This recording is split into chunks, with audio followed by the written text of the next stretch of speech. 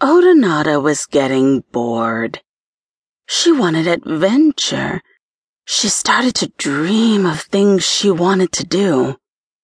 She enjoyed swimming in the pond and playing with all her brothers and sisters, but she wanted to try something new and exciting.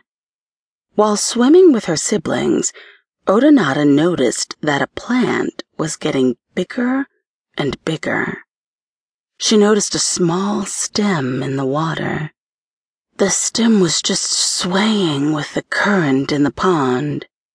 As Odonata swam past the stem, she noticed it was rising out of the water toward the heavens.